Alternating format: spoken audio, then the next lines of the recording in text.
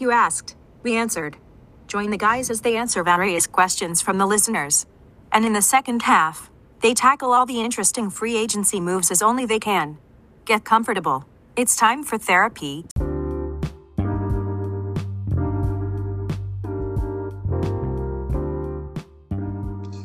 Welcome back to your favorite podcast. It's Hoop Therapy, brought to you by your co-host K-Sean, aka Killer K, aka the King of Queens, aka your favorite Tar Heel.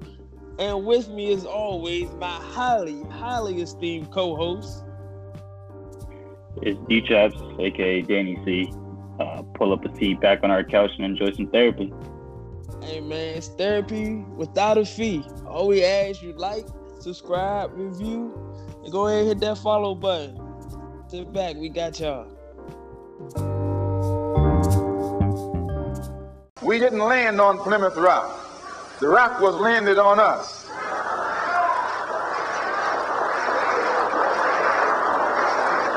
Wednesday night, pre-Thanksgiving. How's it going, man? How you doing? Pretty good, just excited. Today's a good day. Earlier had Champions League football on. Shouts out to Man City. And then college basketball is kicking off. So, basketball season is upon us. UNC coming up at 6, right? Yes, sir. So, watch out. Got some first-round picks that might be coming out of there. And then right now, you guys won't know right now, but right now on ESPN, Cade Cunningham is playing, who's supposed to be the number 1 pick in the draft next year. So, getting my early scouting on. There you go. For draft pod next year, it's gonna be A1. Big facts. So how are you? Happy Thanksgiving. Or happy pre-Thanksgiving. It's so wild, Well, speaking of football, wild tragic news today that just popped off that unfortunately Diego Maradona passed away after brain surgery last month. Yes, rest in peace. Just topic of the day, man. I don't know if you have you seen the HBO doc? Because I was talking about it with a bunch of friends today about the documentary. No, I haven't seen it yet, but I am definitely going to check it out. I've heard great things about it. I seen you talking about it actually on Twitter, so I think I'm put that on my list. Yeah, it tells anything these days anyway. It has some great footage from him in Europe, but it's first-hand view of him going to Napoli and playing against the Italian greats, and it just is one of the greatest sports stories of somebody going to such like a broke and small club and playing at big stages. Like I've seen what's his name? Amin. What's his last name? And Hassett? The ESPN guy. El Hassan. El Hassan, yeah, the ESPN guy talking about how if we were to ever see that in the basketball aspect, it'd be like if LeBron were to go to, any small club in La Liga and win the NBA championship. Like it's just really world-class player in a not club you should be in, still playing world-class ball. It's just one of the craziest legendary athletes ever, and it's been a hard year, 2020, man, and I feel like there's been so many greats that have passed away this year. It's unfortunate. Yeah, 2020 between COVID and just regular life. I saw they said he had a heart attack. I know he had a brain procedure a month or two ago. Mm-hmm. So it's crazy, everybody stay safe, stay prayed up, Do want to give a shout out to the quick change guy. His name escapes me. He's done a lot of NBA games. If you've been to NBA games, you've been to halftimes, you've seen the quick change people. They come in with the little curtain, it seems like they shake it up and then they're changed just like that. So quick change. But shouts out to them. Rest in peace to, I think his name is Mr. Reese. Oh, the guys who were mainstays in OKC, right? Yeah. Yeah, I did see that. They did see that. Yeah. I caught him one time out here in DC, so want to rest in peace. Say rest in peace to them. To him, the husband, it was a husband and wife had him, so rest in peace to him.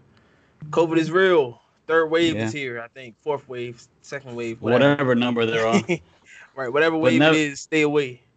Nevertheless, though, time moves on, and here we approach, what is it? Probably our second COVID holiday after Halloween, Thanksgiving, man. How are you feeling about your Thanksgiving? You excited about it?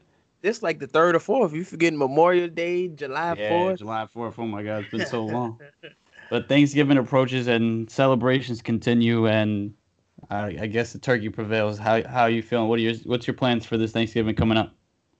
So we're actually getting Thanksgiving catered tomorrow. So one of my mom's friends, we're gonna get some ribs, mac and cheese, all the good stuff. No turkey. There's a lot of turkey hate this year. I'm not completely off on turkey, but like it ain't really what I'm here for. My mom usually makes a ham that's fire. I got on her today because she said she ain't buy no ham, so we'll see about that. Oh Hopefully, she wow, made some changes in the last 5 hours. Mom, if you wow. hear this, if you didn't make the ham, you're no longer my favorite mom. All right. So, what you got on tap? I'm sure y'all got a nice little feast. Yeah, well, unfortunately, none of my extended family's coming, so it's just gonna be me and the close family of Chaparros in the house. But my mom said she's not holding back. She's still gonna do the turkey, ham, mac and cheese, potato salad stuff, and all the things she normally does because she knows we like that stuff. So it's normally like normal turkey. I don't think you can get any crazy, but she's got a homemade stuffing recipe which is really great. She does the ham too, with the pineapples and everything, which is Ooh, fantastic. okay. Yeah. Yeah, and mac and cheese has been getting better ever since I put her on to some different recipes. So we'll see what she comes up with Okay. this year. Yeah, All right. told her about the breadcrumbs, told her about throwing it in the oven for a bit. So Yeah, now we yeah. got Definitely something got to put cooking. that in the oven. Bake that Yeah, joint up. Hey, but it's shouts out exciting. to your mom for being, open to some suggestions. I know some Yeah, moms would be out here, might hit you with a shoe for yeah, trying nah, to suggest. trying to lose the recipes. Nah, I can't have that. Right, But we're you losing know, recipes. well, you know what? Keep it new. Got to keep times rolling, man. Right. I mean, you just want to eat at the end of the day. So, Yeah, so I was gonna be upset because at first we were talking about not having the full on thing, and I don't know. For me, honestly, I never have turkey and stuffing. I mean, obviously, there's no reason to have stuffing, but even like a turkey, I'm not a big turkey guy year round, so I'm excited for the turkey stuffing and gravy combo. Like that's one thing I look forward to Thanksgiving like a lot. What about you? What's your favorite thing coming up?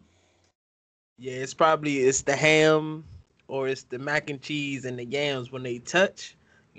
This is becoming more mainstream these days, but really back in the day, you put that mac and cheese with that yam, that I mean, it's orgasmic. If I can say it. It's one of those things that you thought was yourself. Like you thought like, oh yeah, like Yeah, this I'm was loving something, this, some and then you combo. found out that everybody in the world. But hey, that's one of the things I don't care. Right. I'm like, hey, how y'all find out about this? I thought I was low key. I wasn't trying Right, to tell right, nobody right. my secrets. But yeah, it's just a good time, just to be around loved ones and people you care about. And if you can't because of COVID and all that, make sure you give them a FaceTime, show Yeah, them you love them. the Zoom drinks afterwards is gonna be exciting. Oh, absolutely. I'm gonna be Zoom drunk by about 8 o'clock. Ain't no football on later either. And depending on Yeah, what the Cowboys do tomorrow, I might be drunk by 5 o'clock. there you go. It's a holiday. We'll make it last. Exactly. But since we're here at Thanksgiving, no better time than to have a Thanksgiving mailbag coming There off you go. our last week, the NBA draft, our successful NBA draft live stream. There it is. Um, but before we grab into the mailbag, what did you think about our first IG live appearance? Just It was fun, and I'm definitely appreciative to those who supported. Got some loyal fans to the pod, and I appreciate that. But I don't know, I think that this has been a fun outlet and venture into media and just kind of like sports reporting, like seeing it and loving it how we do, and just kind of being a part of it and being there live and just vibing. It's been fun. This pod has been growing into things that and it continues to grow into more fun, exciting things. So it was definitely a good time, and it was definitely cool to just be there live while the picks were going down and seeing how teams were going and seeing what kind of ideas we had the night of kind of become reality or change immediately, with different picks or different situations, and obviously how crazy free agency has been. So definitely was cool to get a recording that night. So yeah, what about you? How was your experience with it? it was great. Usually I don't like putting my face on camera for that long, but it was worth it. Got to talk to some fans. People just showed up and supported. All 3 million of the people that was in there. I'm sure we broke some Instagram records. Versus ain't got nothing on us. Um, shouts out to the fans. We love y'all. Stick with us. We got some more big stuff planned. Yeah. Well, speaking of verses, I want to get some commentary on there because I put a couple people on the verses, and definitely was I hopped on Xbox that night and then ended up having just like a party, just like live watching it. What do you think of the last verses, yo? Oh, the Jeezy Gucci Get some versus commentary out there. that was everything, you know. I didn't know every Gucci song. I knew most of them. I didn't know all the Jeezy songs. Knew a couple of them. I ain't really a big Jeezy guy, but just the energy in there, it was so tense. It felt like something was gonna pop off at any moment. But you could tell it was too much money on the line for it to pop off. So it was as tense as it could be without really having anything going on. Gucci was really trying to start some stuff, and I get it. But you know, Jeezy, he kind of lost me with the real estate talk. Like, all right, cool, bro. Ain't nobody here for that. Yeah, he sounded like a Forex guy. It's like, you want to know how I got here? Swipe up right now. You can wake up and hit these stocks right now. Like, hey. But yeah, Gucci was 10 toes in on being just violent energy from the beginning with that homemade song that opened it up, just straight up disrespecting Jeezy to his face. It was a wild scene. I was surprised nothing popped off. Jeezy kept his cool a lot because Gucci got real disrespectful, like in a lot of moments. Oh, So it was. It's just wild to see. 2020 has been a whirlwind of wild events. That puts a cap to that chapter, you know. Yeah. So I'm waiting on the next verses. Shout out Tempo and Swiss. I don't think I've missed the verses since they came out. You know, there was some I wasn't that much a fan of, but you know. I tune in as much as the big headliners as I get, but they're always great. Mm-hmm. But to fall back, yeah. So we did leave off last thing that we put out Hoop Therapy was the mailbag, bro. So how about we hop into it, yo? Let's get it. So I'll go with the first and most least favorite question that I've seen was, without being a complete hater or a Celtics fan, please rate the Knicks draft. So us as Celtics fans have to put our bias away, all right, Keishawn? Well, what do you think? Knicks draft, what do you think? So the Knicks ended up taking Emmanuel Quickly. They traded back in the first round to get Quickly. And they picked Obi Toppin. That was their draft. Mm-hmm. That night I was more in love with it as I've done some more research on Emmanuel Quickly. I mean, he's all right. He's not really a prototypical one. He's kind of like all the other ones they have there, like Nicolina and Dennis Smith Jr., kind of like a combo type guard, but not enough playmaking to be a one. So, I mean, we'll see how that works out for them. Obi, I'm not a fan of Obi Toppin. It's not. I mean, he was a great, productive college player. Don't get me wrong, solid guy. But I mean, I don't know where he fits on the next level. His shot is nice, but let's see if it falls at that high clip when he's in the league. And then I'm not sure if he's a plus athlete enough in the NBA to do much. And defensively, he just slow defensively. His hips, he don't turn. So you know, I'm not as high on the Knicks draft as I was draft night, but they have some nice bones there. They had a chance to reach for a better point guard. They had a chance to get a better wing in there to complement R.J. Barrett, but they ended up with a shooting guard and a power forward, hopefully offensive center. I guess you got to see what they do on the court, but as of right now, if I had to give it a grade, I'd say it was a B-. B-? Yeah. So if I were to give my opinion on the draft, I give it about like a B as well. But more so just I give a bit of praise to the Knicks for kind of just being at least decent, or at least just not, you know, a laughing stock of the whole league. Because that was their guy. Obi was their guy that they wanted to go after, and they got him, and they were grateful that they got him, and they filled a position at the forward, and they did the right thing. Well, what I like more what the Knicks did was got rid of all the gunk that they had and made sure that they waived all the players that they didn't need and cleared up some space. And they went out and got some decent free agents. So more so on the Knicks offseason, I give more props to. But the draft was decent. I agree with you on your sentiments on Quigley. But yeah, and same thing with Toppin. I don't think he's the greatest player, but kudos to the Knicks for actually getting somebody that they wanted and not having complete outrage for a decision that they made. Yeah, if they held that draft in actual New York, I don't think the top end pick would have got booed like the Gallinari pick, no, the Gallinari pick or the Kristaps Porzingis First pick. steps, So, yep. So so I mean, that's worthy of Knicks fans. They need some slack, you know. yeah, it wasn't a bad draft. You can see. I mean, this is what like their 15th rebuild in the last 5 years, so it's kind of hard to know if they're going to stick with the plan. Yeah. But they eschewed all the big free agents, and they went after small guys, and looks like they're trying to keep max cap space for next year, which everybody is seeming to do. But have fun, Knicks fans, with Austin Rivers dribbling the life out the ball for 20 seconds because he's the only reliable point guard option you have. Have fun. So funny enough, that brings us in a great, at least in my opinion, brings us a great segue into the next question, which is, who are your most improved candidates coming into next season?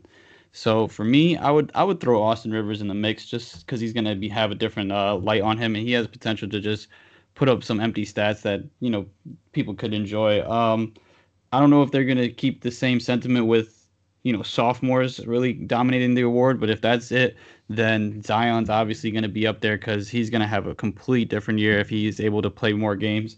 And then another dark horse I'd give is John Wall.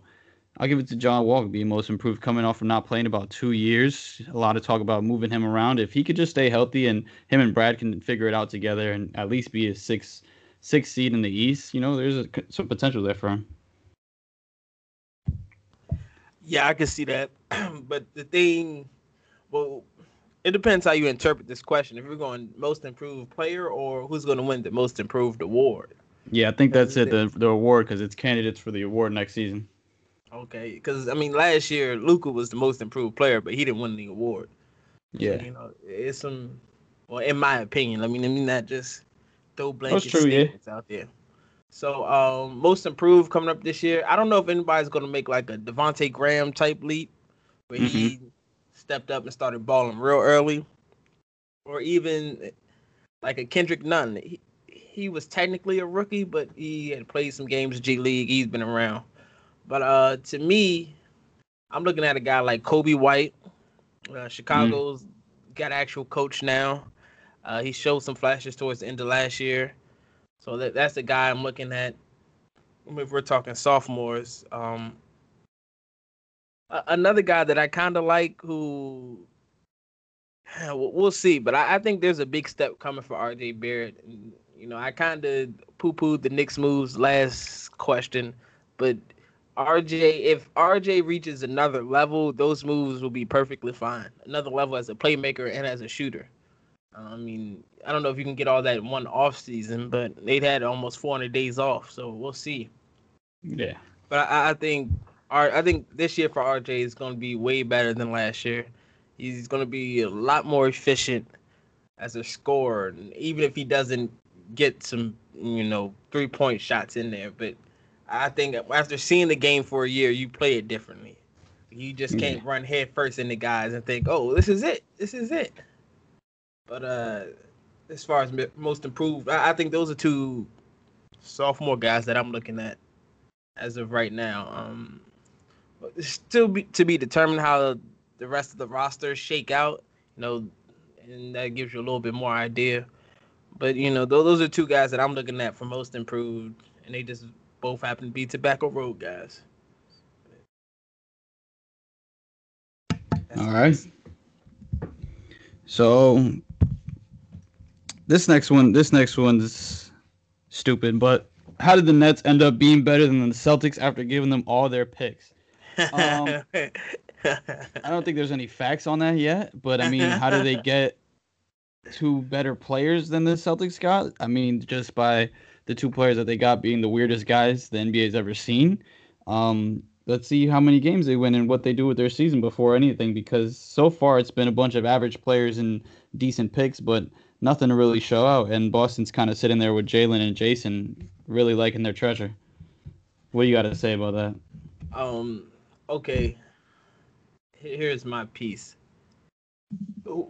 This question, you say this, I think it's a fair question, especially I mean, everybody laughed at the Nets because they got fleeced for Paul Pierce, ghost of Kevin Garnett, and all that first round picks out the wazoo. And now we're kind of past that era. And what did Boston really even do with all those picks and all that advantage? I mean, they didn't make it to the finals. They made it to the conference finals a couple of times. But what did they do with those picks and those assets that they were so gung ho about? I mean, because every time you hear Danny Ainge's name, it's Danny Ainge. Well, almost did this. He was going to trade this and this for that. Did you know? And it's like, well, we don't want to hear about what you was going to do or what you was about to do. We want to hear what you did. And what he did was, I mean, he got the talents, and now you just got a roster where you got first round picks that you just can't even take on your team. You know, so I mean, how did the Nets get better? I mean, they're in a better locale. Would you rather live in Brooklyn or Boston? And that's pretty much what it boiled down to. I mean, Well, I don't not to know say about if it not to boils say down to Ainge that did a because bad job. You know, I don't want to put that out there. He's not did a bad job, and honestly, it's totally luck that the Nets got better than the Celtics. yeah, But you know, just all those caveats out there. they're better because they got struck by lightning because KD and Kyrie wanted to play somewhere and Kyrie decided he wanted to play for home and they had the money available. They just got luck of the draw and that's really it. Other than that, they cultivated Karis LeVert, Joe Harris, Spencer Dinwiddie, and Joe Allen, Jared Allen to really show for the rest of it. So mediocrity and then got blessed. So I wouldn't really say they pushed themselves over anything, but that's that. So next question would be, which team at the bottom of the East most likely to build a contender in the next 3 years? And I think that's kind of easy to see. It's the Hawks now. Yeah. I mean, with all the moves. I mean, we'll get into it later with all their moves, and we have some awards for them. But it they've totally remade their roster. They said we're done with being bottom sellers. I mean, and Atlanta isn't a bad city to live, especially if you like the things that I like, and that's women. It's just a lot of Hmm. good looking women down there in Atlanta. So, and even if you don't like women, they got other things for you in Atlanta too. Hey, whatever side you want to play on, Atlanta got it for you. Atlanta's a So, poppin' city for sure. back. So, I mean, if they can get that cracking. And you got, well, they got their G League team now, the College Park Skyhawks, and then Two Chains is actually a part owner with them. So you Hmm. got Two Chains connection down the street. You got all the Atlanta rap. I mean, Atlanta is the place to be. If you can get that Yeah. popping, you got Ice Tray. I mean, they got to do something with that center power forward log jam. Probably move But John Collins. But with the money, with the location, and then obviously with having Trae Young, which is probably the best talent out of those bottom seeds, they're kind of set, and they just showed that not only can they go out and trade and get the guys that they want to get, but vets are also willing to go there for A, the money, and B, the life that you're saying. So they kind of lucked out, and obviously, like we said, we're going to comment on it later. But they kind of, they got themselves in the best position. They realized the talent that they got. They lost the games they needed to. They maneuvered around well, and now they're set up to have at least decent team. There could be potential for Atlanta's in the playoffs already. So that's a quick turnaround. So to say for the next 3 years, they look pretty ahead of the race. Because then you look at Washington, and that's one hey, implosion away from hey. Washington is in the bottom three team. He said bottom three Oh, true. teams. Okay, They well, were true. ninth seed. The Bottom rest three of the teams are the Pistons, Hawks, and Cavs. Cavs, yeah. And well, the Cavs are interesting, but I just don't think that they're going to be able to do what Atlanta just did, which is realize their talent and then build it correctly around it. I think they have a lot of young guys that they're going to have to figure out which is the one they want to keep. Oh yeah, we're gonna get into Detroit later too, because Yeah.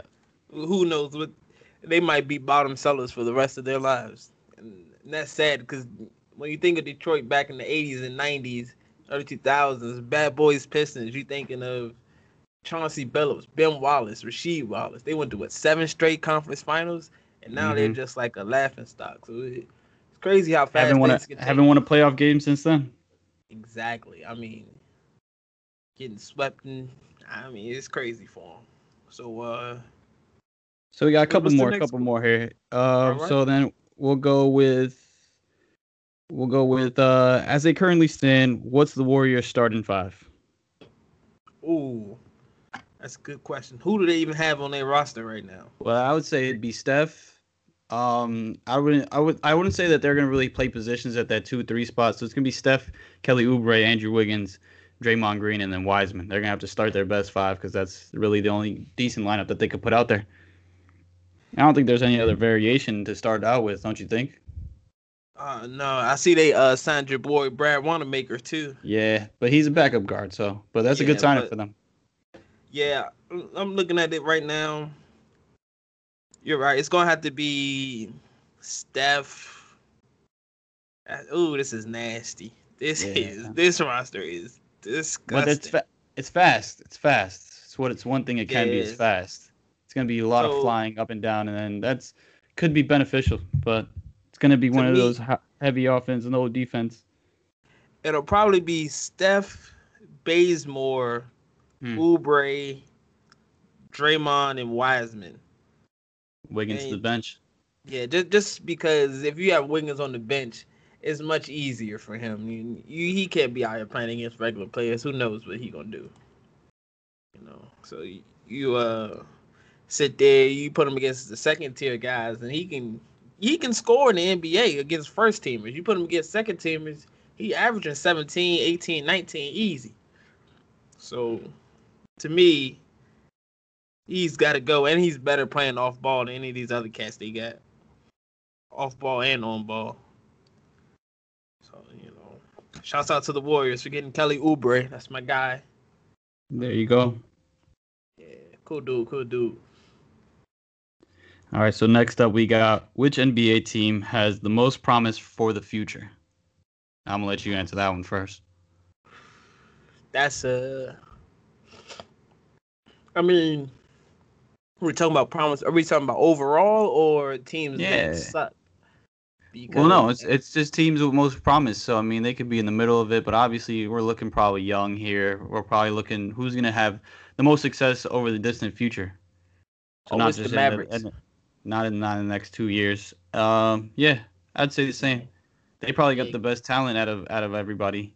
Exactly, because Luka's an MVP, and KP at his best is an all-star. I mean, all-star plus. I don't want to say just an all-star, but at his best, he's an all-star plus type of player.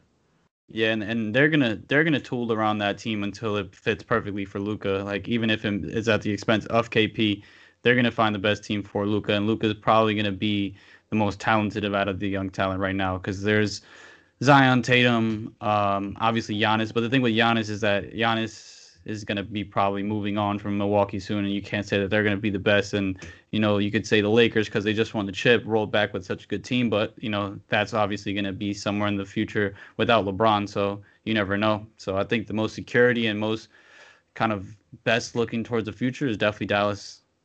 Yeah. Luka's something special. He could be in contention for MVP next year, no doubt. Yeah, it's definitely Dallas. You got some people who actually predicted him to win MVP next year. I don't want to go that far because we not making predictions yet. So definitely possible. And I've been a Luka guy since before the draft, so his draft. So we'll see. I mean, we were talking about the Hawks. So the Hawks would be another team that's up there. It's pretty cool that the Hawks made that trade they traded back from number 3 spot to number 5 so they can grab Trae Young, and Dallas wanted to move up to grab Luka. It looks like both teams are on good paths. People were saying, oh, why would the Hawks give up on Luka? It looks like they got Trae and they believe in him just like the Mavs believe in Luka. So, shouts out to both of them, both young cats. Those are probably the two teams of the future as far as having top-end talent and being able to have a nice fit. There's some more teams that you can watch as it goes on, but I don't think they'll have that same type of talent. Yeah, I think Dallas is a front runner for sure. So we go on. Next question is, who's winning 1-on-1, MJ or LeVar Ball?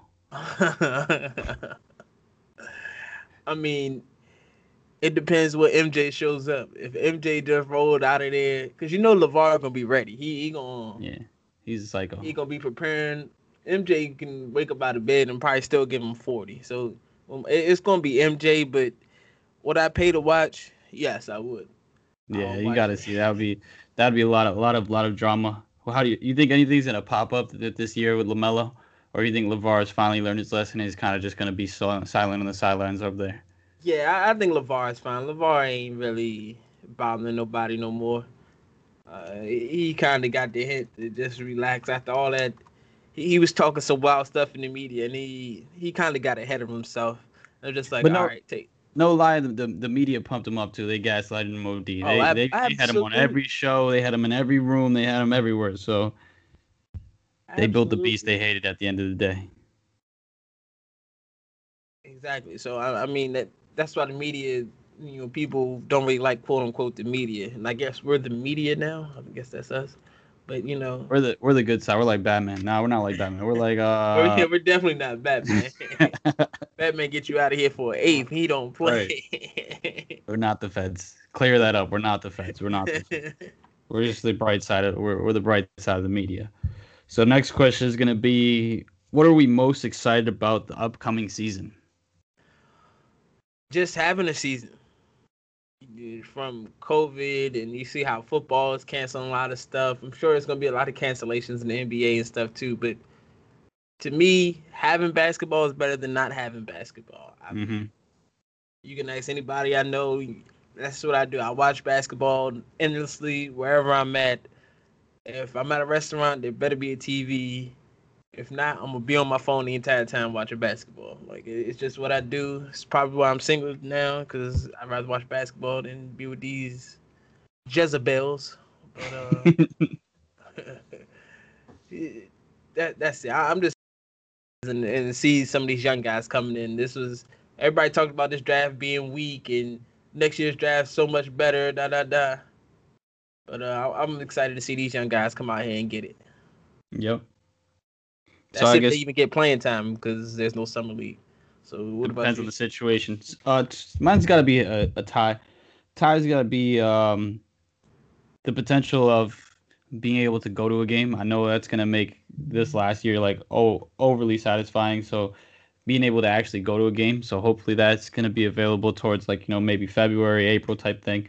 But then tied with that is playoff basketball, because as much as fun as the bubble was and stuff like that, I am beyond excited to see playoffs back in home courts with crazy fans and being able to hear the insanity that those games are. So prayers up that by that time everything's back to normality and we can, you know, get that and get fans back in there and stuff. So I'm saying by playoffs or at least finals time that's going to be there. So that's what I'm most looking forward to. It's going to be a great season, great teams, a lot of movement. I think that also like these young guys that came in were um, looking for some strong roles in the teams that they got. So it's going to be interesting for sure. But I'm definitely excited to either experience it myself or see and hear the fans, because that's something that I missed from the bubble exponentially. Playoff Yeah, time's gonna be crazy. it's different when you pump it in the crowd noise. It don't feel the same. It don't feel the same. It's not the same at all.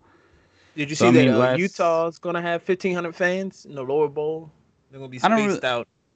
yeah, I didn't really get into any of the info of how these people are bringing the fans in or not. I think it's a reckless kind of venture at this point, so I don't really give it too much to find out what they're doing.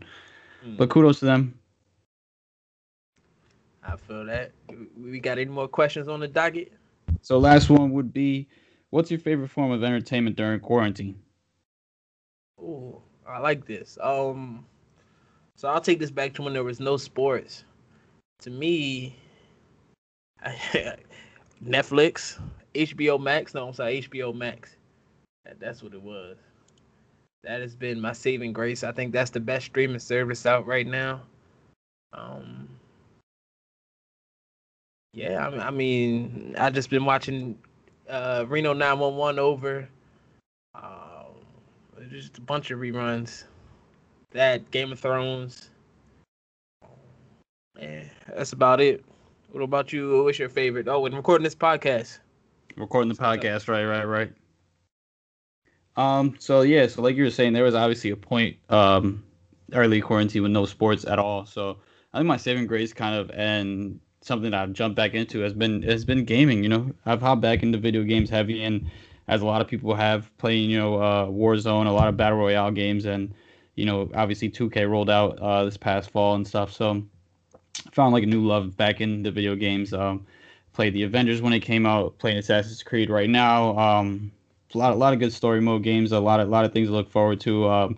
And like I said, the battle royale games have been extremely fun and have me hooked, and help pass the time by and just help keep my mind busy. So that's been something. I've been watching TV crazy, movie crazy, doing a lot of just sequels, timelines of movies and shows that had solid runs, and sitting there and watching hours of that. So just making the time pass by with that. But I'd definitely say that video games had my heart number one. Yeah, no, that Warzone has been ridiculous. That actually Yeah, they've made me been buy keeping it a great. Call of Duty game for the first time in my entire life, in my 25 years of existence. I swore to never buy it because I was never good, but they had Warzone. I bought it, and now I'm decent, I suppose. Yeah, there you go. It's just a fun game. It's fun. It's Yeah, fun definitely. times on there. Good vibes. But that's it. That wraps up the mailbag. Yeah. Yeah, thanks for everybody who sent in questions. I expect way more the next time, but for those who sent it in, great questions, and I hope you guys are listening to get it. So how about we take a little break and then we can hop into free agency talks. Let's do it. All right, man.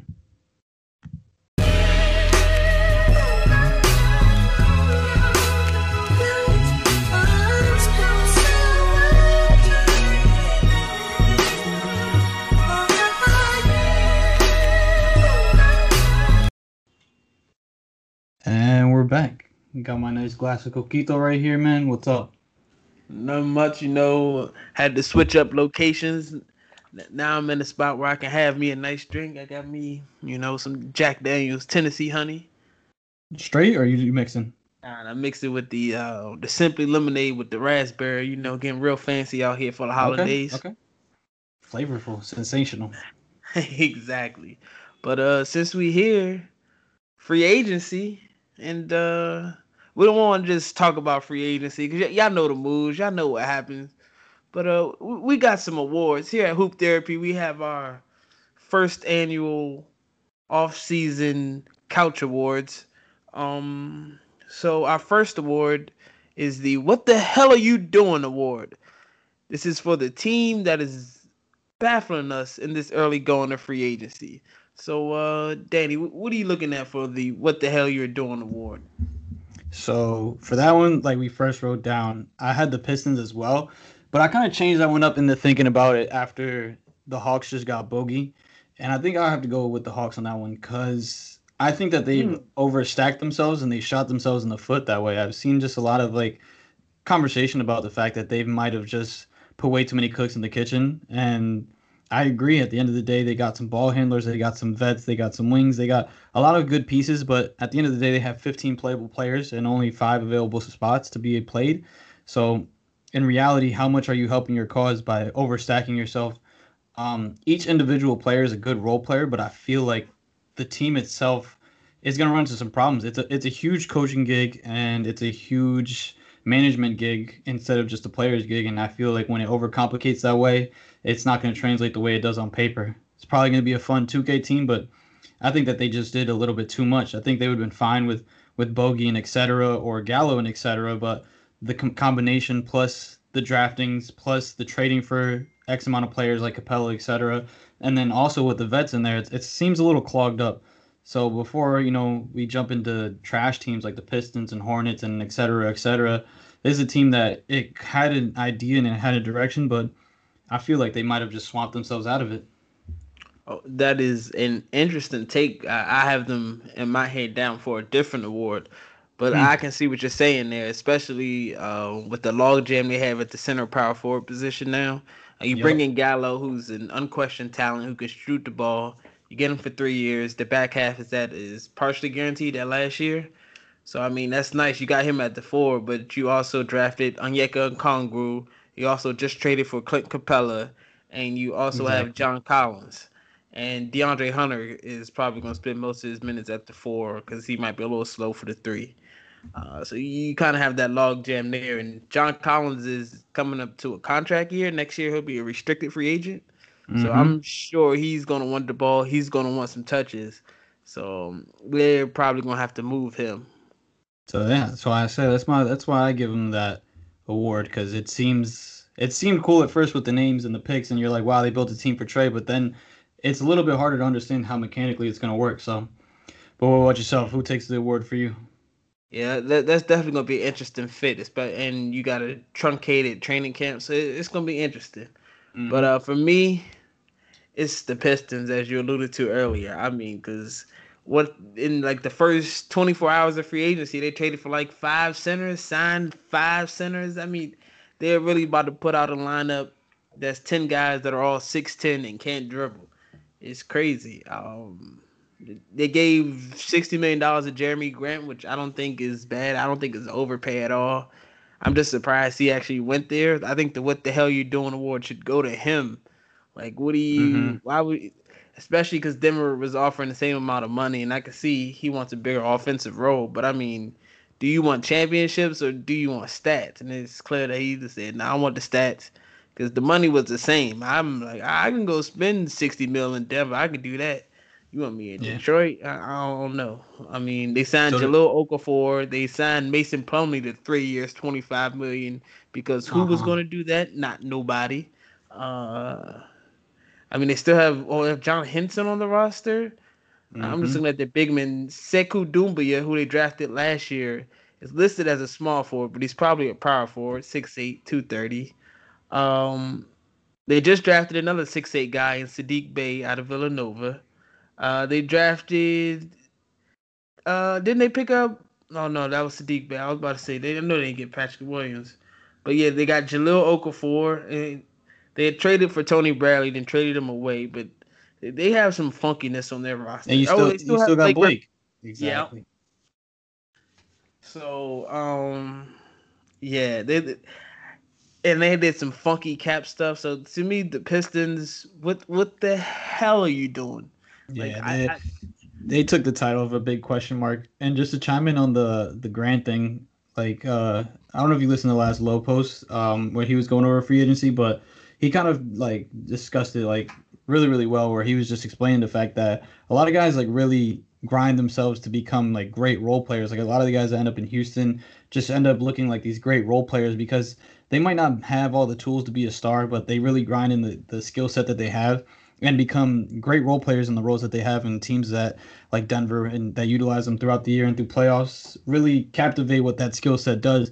But the second that you try to become something else or become something more, it could be to your own reckoning because you can kind of plummet your own career that way by just stepping outside of something that maybe wasn't even meant for you. At the end of the day, a certain amount of talent's only placed in a certain amount of athletes. And sometimes you just have to be that nitty gritty guy. And so for him to take that bet to go to Detroit for the same amount of money and where the positions are all clogged up and they clearly are not being serious about the direction that they're going in, it's just a huge question mark. And then, the signings of all the bigs that they have and then letting go of the bigs that they already had it's just so confusing because they could have done what they wanted to do in such a different direction and taken money in different ways. And now they have kind of a clog of a position of mediocre players on kind of bad contracts that's going to be hard to move. And they already have to move people like Derrick Rose and Blake Griffin. So we'll see how it ends up. But the thing is, they signed Mason Plumlee to 3 years, $27 million. I said 25 earlier. 3 years, $27 million. And the free agent they were losing, Christian Wood, who is astronomically better than him, got 3 years, $41 million. And it was 3 years, $27 at first till Twitter bullied him, and exactly. He got it raised up. But okay, but it just goes to show that the negotiation was there. There's no reason for them to have to plummet all the way down to a Plumlee. No pun intended. Right. They probably felt he didn't want to come back anyway. So we'll see. New GM Troy Weaver. I'm gonna put my trust in him. He's a DMV guy. So I'm on, shouts out to him. Jeremy Grant is too. They got that connection. So maybe he believe in the vision. So Troy, who they draft? Killian? No, Sadiq Bey out of Villanova. And they drafted Killian. Yeah, they did draft. They got Killian too, yeah. They traded back up to get Sadiq Bey. So overall, what the hell are they doing? Exactly. So we're gonna move on to our next award, which is the Outrageous Offseason Overachiever Award. So for the team that seemed to win the offseason. Now I'm gonna take the reins on this one first because you said the Hawks were your team. What the hell you were doing? I thought they were the outrageous offseason overachiever. Well, besides, it was them, the Blazers, and the Suns. But the Hawks, for the reasons we mentioned, I think they put a nice team around Trey. And at minimum, they're playoff bound. I don't know if they're going to defend anybody. Depends on what lineups they throw out there. It's going to be a lot of stress they putting on DeAndre Hunter and Clint Capella and Onyeka Okongwu if he sees the floor. But, we'll see. The Blazers, to me, they're the team that nobody's really talking about. But they remade their roster in a way that I never thought they could do without giving up C.J. McCollum. So they were able to get Robert Covington up there, who is perfect for what they do. He was miscast in that switching scheme in Houston, but he's a great help side defender. And for what they do up there in Portland, he'll be great to cover for guys like CJ and Dame, who aren't the strongest defenders. So they made that move. They signed Derrick Jones Jr. away from Miami for 2 years, which was a great deal. They got another perimeter defender. He's not really much of a shooter, but he's a vertical spacer. You throw that ball up, that man gonna catch it. He gonna catch it. So, I mean, they added some defenders. You got Zach Collins, who'll be coming back from injury. Nurkic looked good in the bubble. Dame is Dame. Hopefully he comes back healthy. CJ gets you buckets. They, re-signed Rodney Hood. You still have Gary Trent Jr. They're not going to be the 8th seed next year again. So they'll be up there 4 or 5, maybe 2 or 3. We'll see. But the Suns, they got Chris Paul. So what else do you say about that? So what about you? Who's the outrageous off-season overachiever? So, I mean, I would, just to touch base on, like, which one you went with, like, I definitely understand why people are drawn to the Atlanta thing. And on paper, like, there's some lineups that could be really good, but like I said, like, it outcasts a lot of what they've done to get young guys. And at the same time, like, it's going to be a lot of sacrificing minutes for people who probably want over there to get minutes in the first place. So, at the end of the day, we'll see how they put it out. I would put those other 2 teams that you said before you even had wrote them down or said them at my top at the spot too, because I think the Blazers and Suns both had the best off seasons because it gave them more wins. 2 people you forgot from the Blazers where they re-signed Cantor again. They got him back, and then they got Harry Giles. So they got some more depth in bigs and versatile bigs and plug-and-play players. So they have bodies now, which they did not have last year, and they were completely depleted. And they also re-signed Melo, so they gave him a home. So they have like a complete image, and Dame was at a level where if he returns that way and everybody else is just competent, they could look like a high seed in the West, and they could really turn their season around.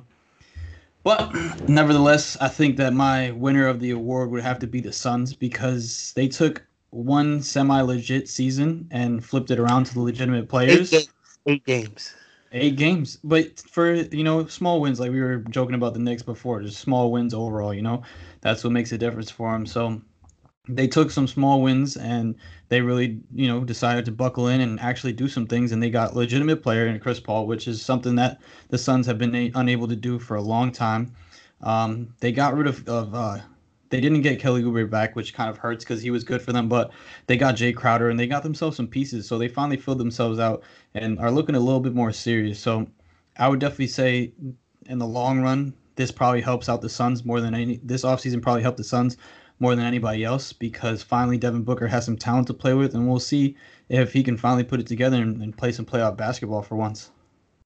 Exactly, and it helps the Suns keep Devin Booker. Everyone knows him, D'Angelo Russell, and Cat are the best of friends and would love to play together. I mean, so, this keeps Devin Booker away from that idea, which is admittedly a horrible, horrible idea. Yeah, that's a nightmare. They would probably score 150, but they'd give up 250. It'd be nasty.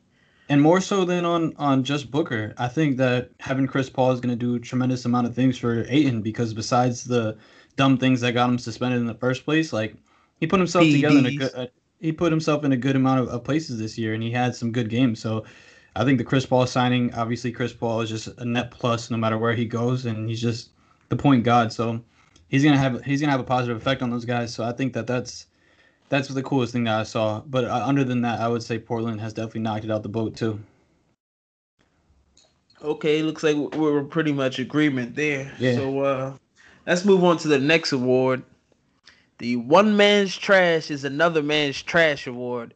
And I just want to give this to the Wizards and Rockets for trying to exchange their trash for one another. And I don't mean trash in a bad way. John Wall and Russell Westbrook are not trash. Those are two of my favorite players. John Wall, absolutely. Shout out Rose Bar captain. But those are two guys with a noted injury history, with $41 million each on their contracts, and both teams looking like I don't really want my guy. I'll take your guy, kind of, if you want him. But it's like and you know it's come out in subsequent days. Wizards GM Tommy Shepard has said that John Wall didn't ask for a trade at John Wall's Family Foundation event he does over there in DC. He said no comment when they asked him about the trade request. So who knows what actually happened, if he asked for a trade or if he insinuated or if he said, "Oh, y'all trying to trade me? Then trade me then," which is, I think, more likely than him asking for a trade. But we'll see. It looks like Houston and Washington are both content going into the training camp with their bad deals. That and they have kind of no other choice. Yeah, that's what I'm about to say. Like, they got another choice. Oh, nobody wants him. I mean, Charlotte was looking at Russ, but once they drafted LaMelo and gave $3 billion to Gordon Hayward, it was a wrap for them. I mean, the Knicks. I don't know. The Knicks don't seem to be biting. I thought the Knicks would be all over. I mean, at least John Wall or Russ. I mean, the Knicks have some sort of decency this year, man. They have some sort of sensibility that blowing everything up in every direction is maybe not the best move. The Knicks 5 years ago, where they did this move without hesitation, without even blinking. But you know, shouts out to both Houston and Washington trying to get rid of it. And what's up with Houston wanting the first round pick in that? I can see if you want a second round. I mean, I guess Russ was just all NBA, but I seen Russ in the bubble. Russ can't shoot. You can't try to push your trash on me.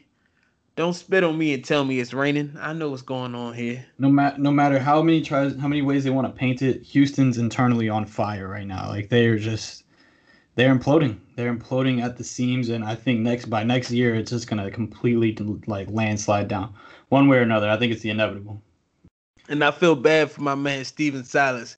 20 years an assistant, and his first shot is dealing with this mess. Why they got to do that to the brother, man? They could turn it around. Sorry, you ready? You ready for my one man's trash is another man's trash? Yeah. What you got? Gordon Hayward.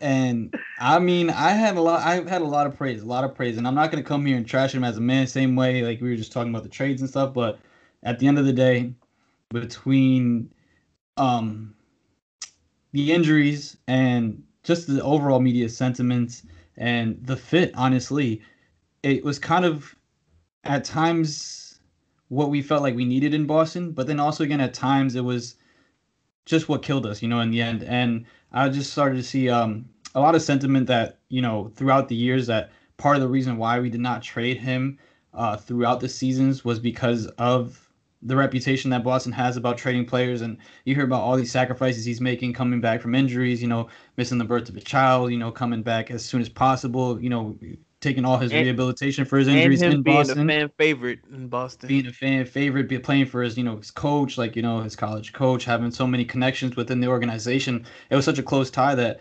supposedly, or not supposedly, but, almost a conspiracy theory that part of the reputation of what Boston has done was holding them back from pulling the trigger before the season. And, I get the whole reason of Charlotte having to get a free agent and trying to get some vet presence and matching up the deals with the rookie deals, etc. But way too much money for someone that I think that before all the freak injuries was definitely not the kind of person to be injury prone, but time has changed and he has had injuries all across his body, and it seems that he's reluctant to get back to that perfect form or even to improve, because the whole point of him getting this max deal in Boston was what was going to happen onward, because he got that first Western All-Star appearance and had that great season, and it was supposed to be from there more because he kept improving every single year, and he hasn't even took that step up yet. So that's the promise that's out there, and I just don't know if that's attainable anymore because it just seems like the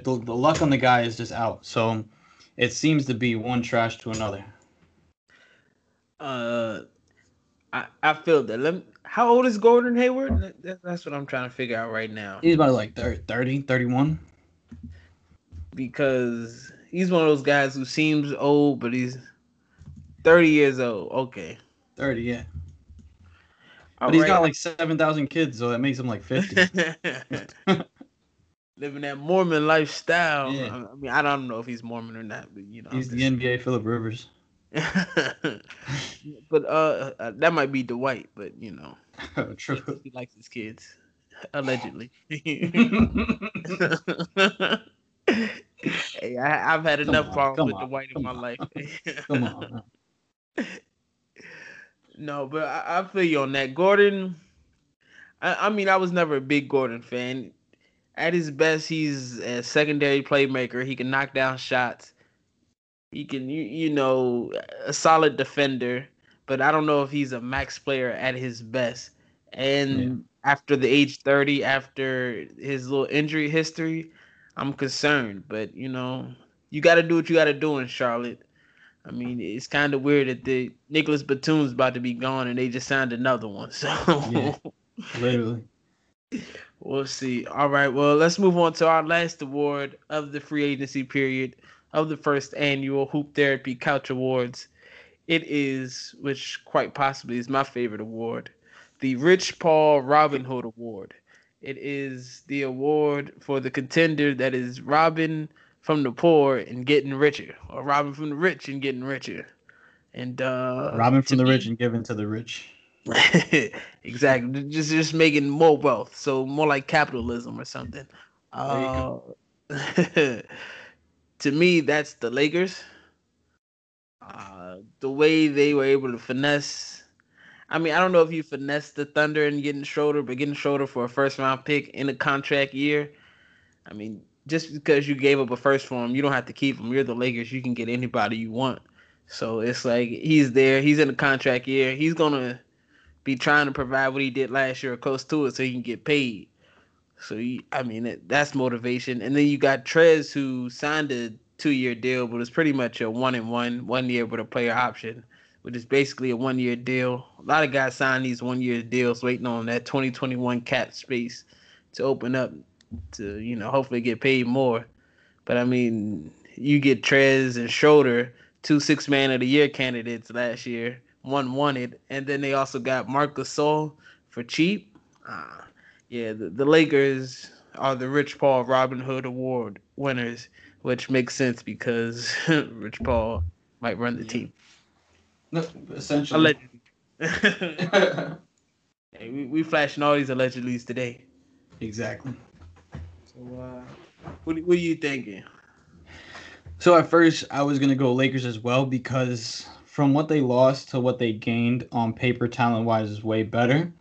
And I think Montrez on the Lakers is probably going to be better than what he was in the Clippers because he has decent centers around him to kind of make up for what he lacks, especially defensively. And, offensively, throughout the regular season, you can plug him at the 5 and then have somebody just crash the glass while they let AD play like he's KP or KD.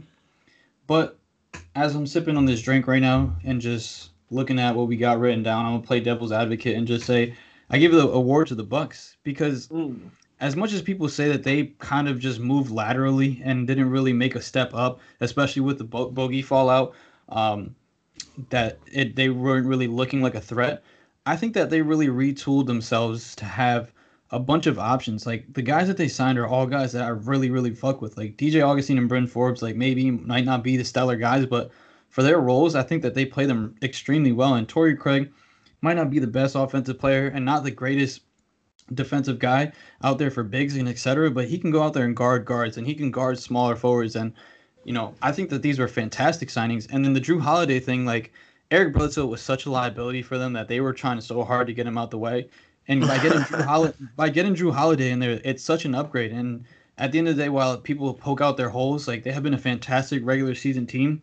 and they kind of just got better for that. We'll see how it turns out in the playoffs because we have to see these guys prove themselves, and we have to see what kind of gear Giannis puts it to. But I think they were in a position to make some drastic roster changes, which is what they did, and prove to Giannis that they're willing to go out and do the things that they feel are possible. Some people were kind of nagging about, some of the negotiations and some of the way that the money was spent, etc. But at the end of the day, you can't be perfect in this business, and I think that the team itself looks way better.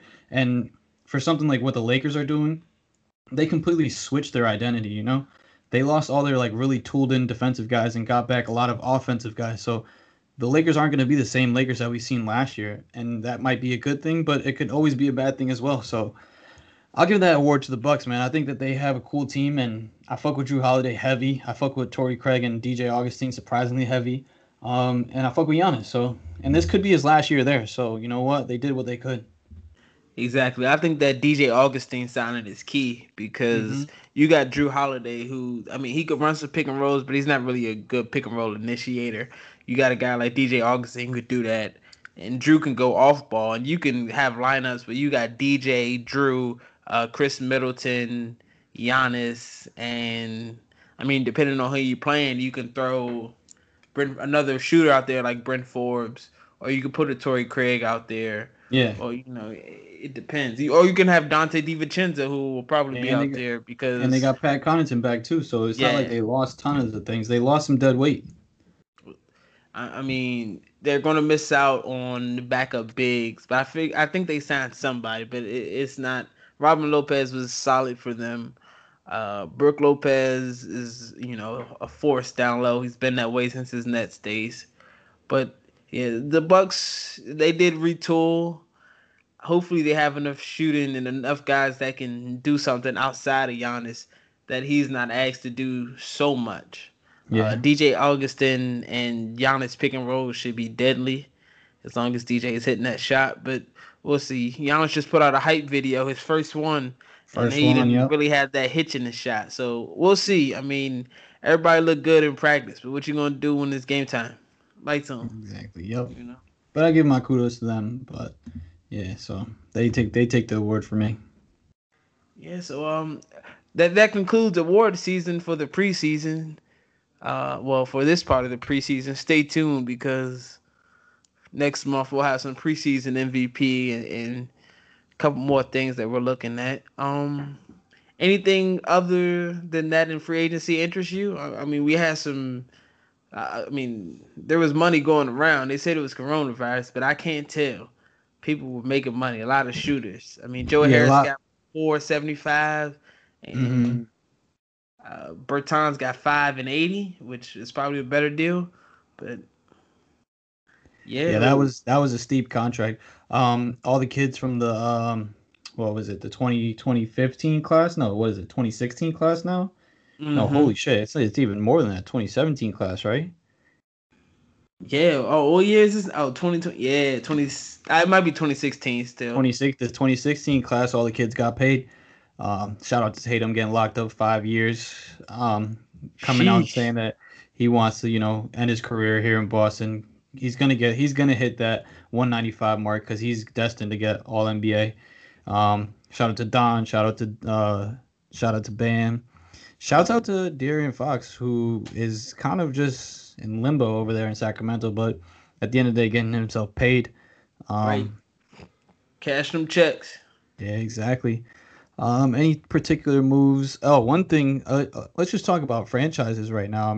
I have a whole spiel for Boston whenever we hit that bump, but one team I have to exploit again, like we did in the playoffs, is the Clippers. The Clippers fell asleep at the wheel, lost some pieces, tossed a bunch of money at Marcus Morris, signed Ibaka as almost a save-all when they lost two players who kind of filled in those roles individually, and looked to be shopping around Lou Williams to quote-unquote get a fresh start. And it just seems to be like a clusterfuck over there. And I don't know how much they're going to turn around, but they can't waste it because both of these guys can opt out with next summer? Yeah, they're pretty much on 1 year deals right now. They got one in the player option. They can opt out, which they'll probably do just because the money's supposed to be better next year. And I think they'll all hit their 10-year cap, and they'll want to get some extra cash. But I feel you on the Clippers. I like the move they made to get Luke Kennard. He's a nice shooter. They traded Shamet right in that deal. Yeah, that was in that deal. Yep. And I mean, I don't know if Kennard's better than Shamet. Shamet has showed some things his rookie year as a shooter, but last year he was miscast as like a pick and roll guy, as all types of things, and that's not what he was. But the Clippers, they subtracted more than they added. I mean, you add a guy like Ibaka who can play five for you when you have your best lineups out there, which is good. I mean, Ibaka had a career year last year and what seems like his 30th year in the league. But I don't know how he does it. Serge is out here balling now, so he got that. I mean, that's a great pickup for them. And then you move down the line, it's like, okay, who's your point guard? Patrick Beverly, and who's behind him?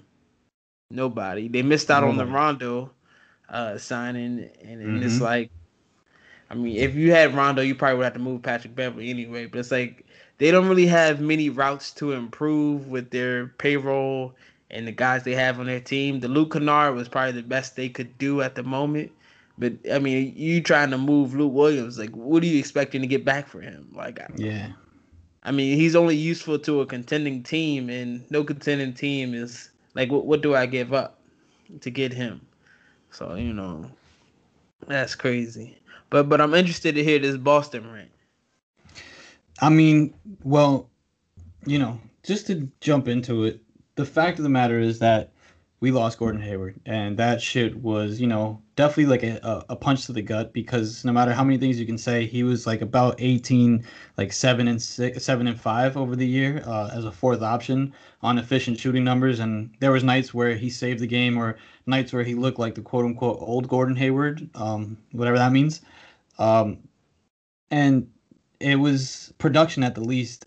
So to lose that kind of level, it definitely hurts, but the overall like vibe of it and how people took it, and what they thought of Boston afterwards was just so crazy to me. I got into several arguments on Twitter with just bots, probably fake accounts at the end of the day, but who cares, that just did not clearly see what happened, which is at the end of the day what happened with Al Horford is that he wasn't really worth too much to max all the money out, and someone else thought he was. So at the end of the day, that's the end of the talks right there.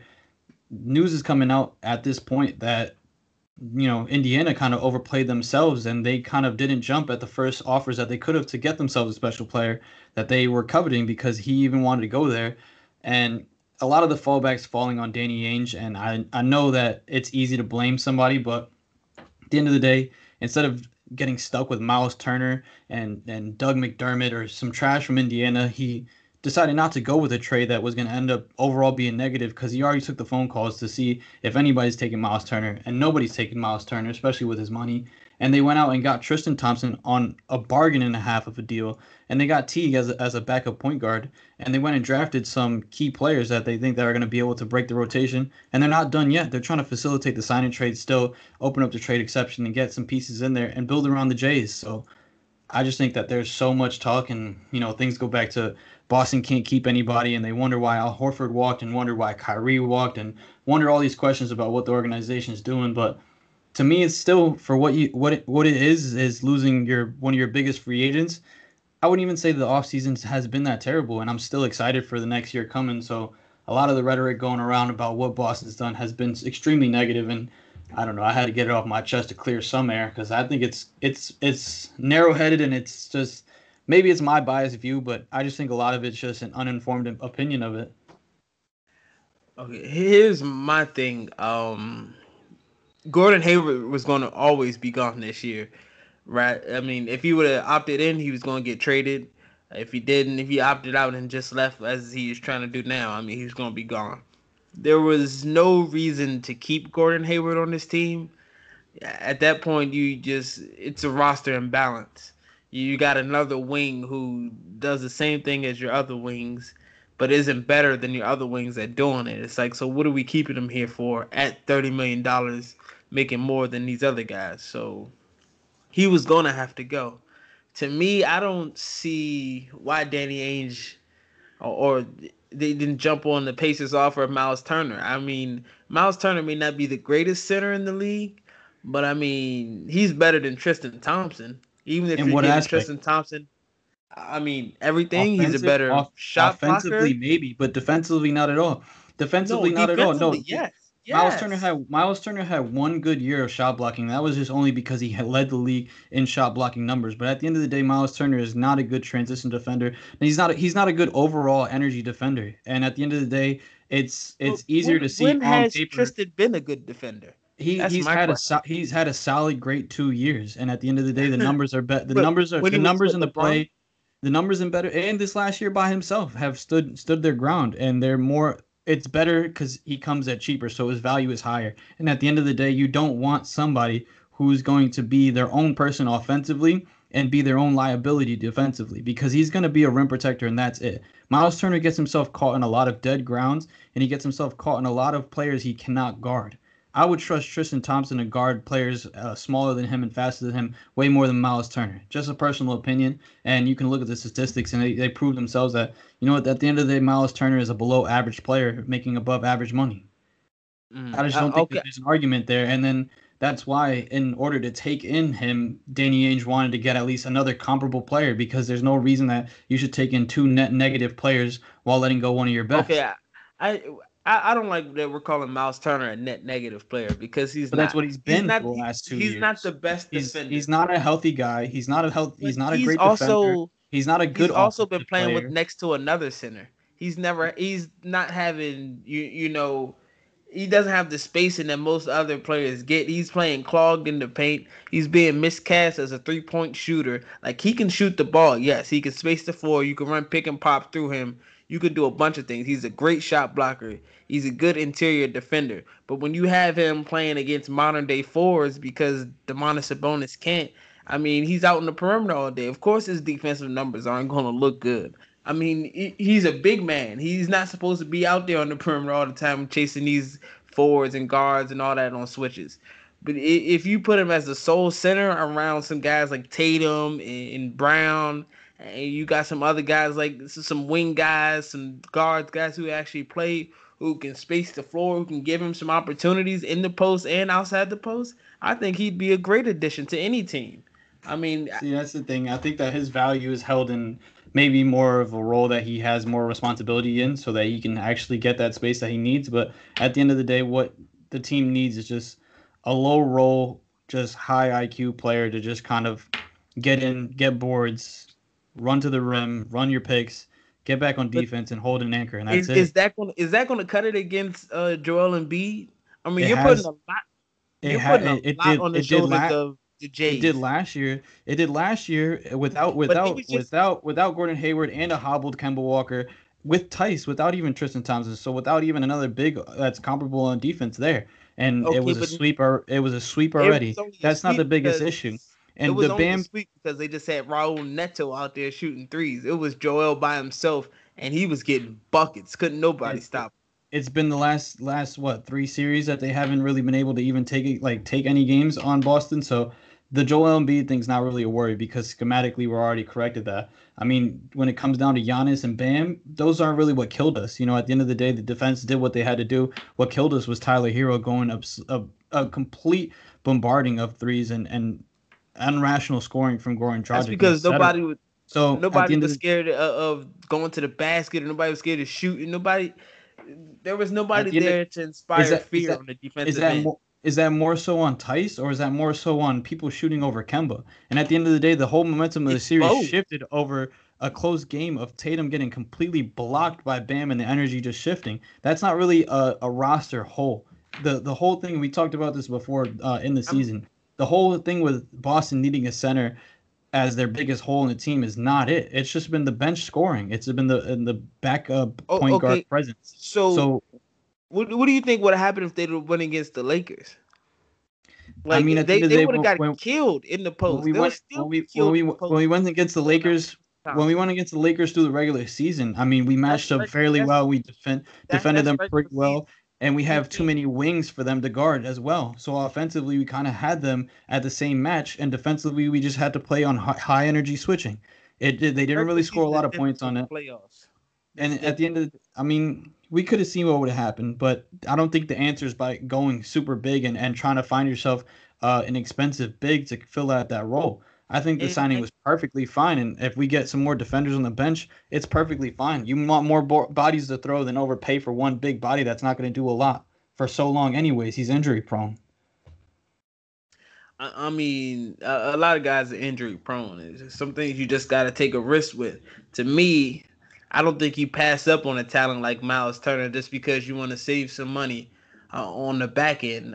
To me, talent trumps all. If you're trying to make your team Eastern Conference finalists or go to the NBA Finals, you got to jump at talent whenever you can get it. I mean, especially in the East, it's not going to be easy. I mean, I understand I just beat Joel Embiid, but it was just Joel by himself. Teams are getting different now, you know. And what we did against Siakam doesn't count either. And Gasol and the bigs that Toronto just went invisible when they try to play against. Come on. Hey, y'all cooked Toronto. I'm not defending them for nothing. Pascal is not as good as they make him seem, but you know, they lost some credits in all regards. I mean, you could jump into a million different ways, but my spiel is just the fact that, you know what, at the end of the day, overpaying versus overplaying is just not the way to go, and they ended up doing themselves a benefit, and we held the respect for Gordon Hayward and didn't, you know, stop him from going to get his bag. And, you know, Danny Ainge has put together a phenomenal team, and I'm excited for the season to come up. Yeah, me too. But we should go ahead and get out of here. It's a holiday. So, you know, remember 5 star.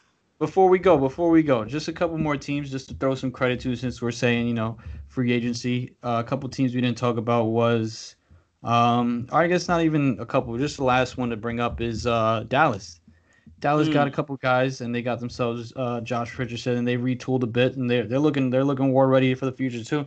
I don't know, when we did the Q&As, we said that, you know, Dallas was one of those teams we're looking at for the future, but just to give them their kudos before we go.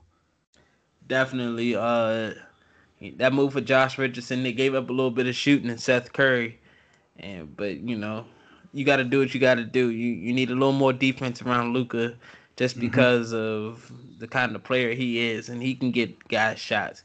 So hopefully Josh Richardson is motivated. You clear a little bit of cap, and they got some cap space for next year too. So watch out for the Mavericks. Yes, sir. But yeah, you know, happy Thanksgiving to everyone. Yes, sir. Enjoy your families. Enjoy everybody you with. You know, 5 stars, subscribe, rate, review. You know what to do. Until next time, we'll see you through. Yeah, thank you so much, people. Yeah, thanks for listening. It was a fun one. Have a great Thanksgiving, y'all.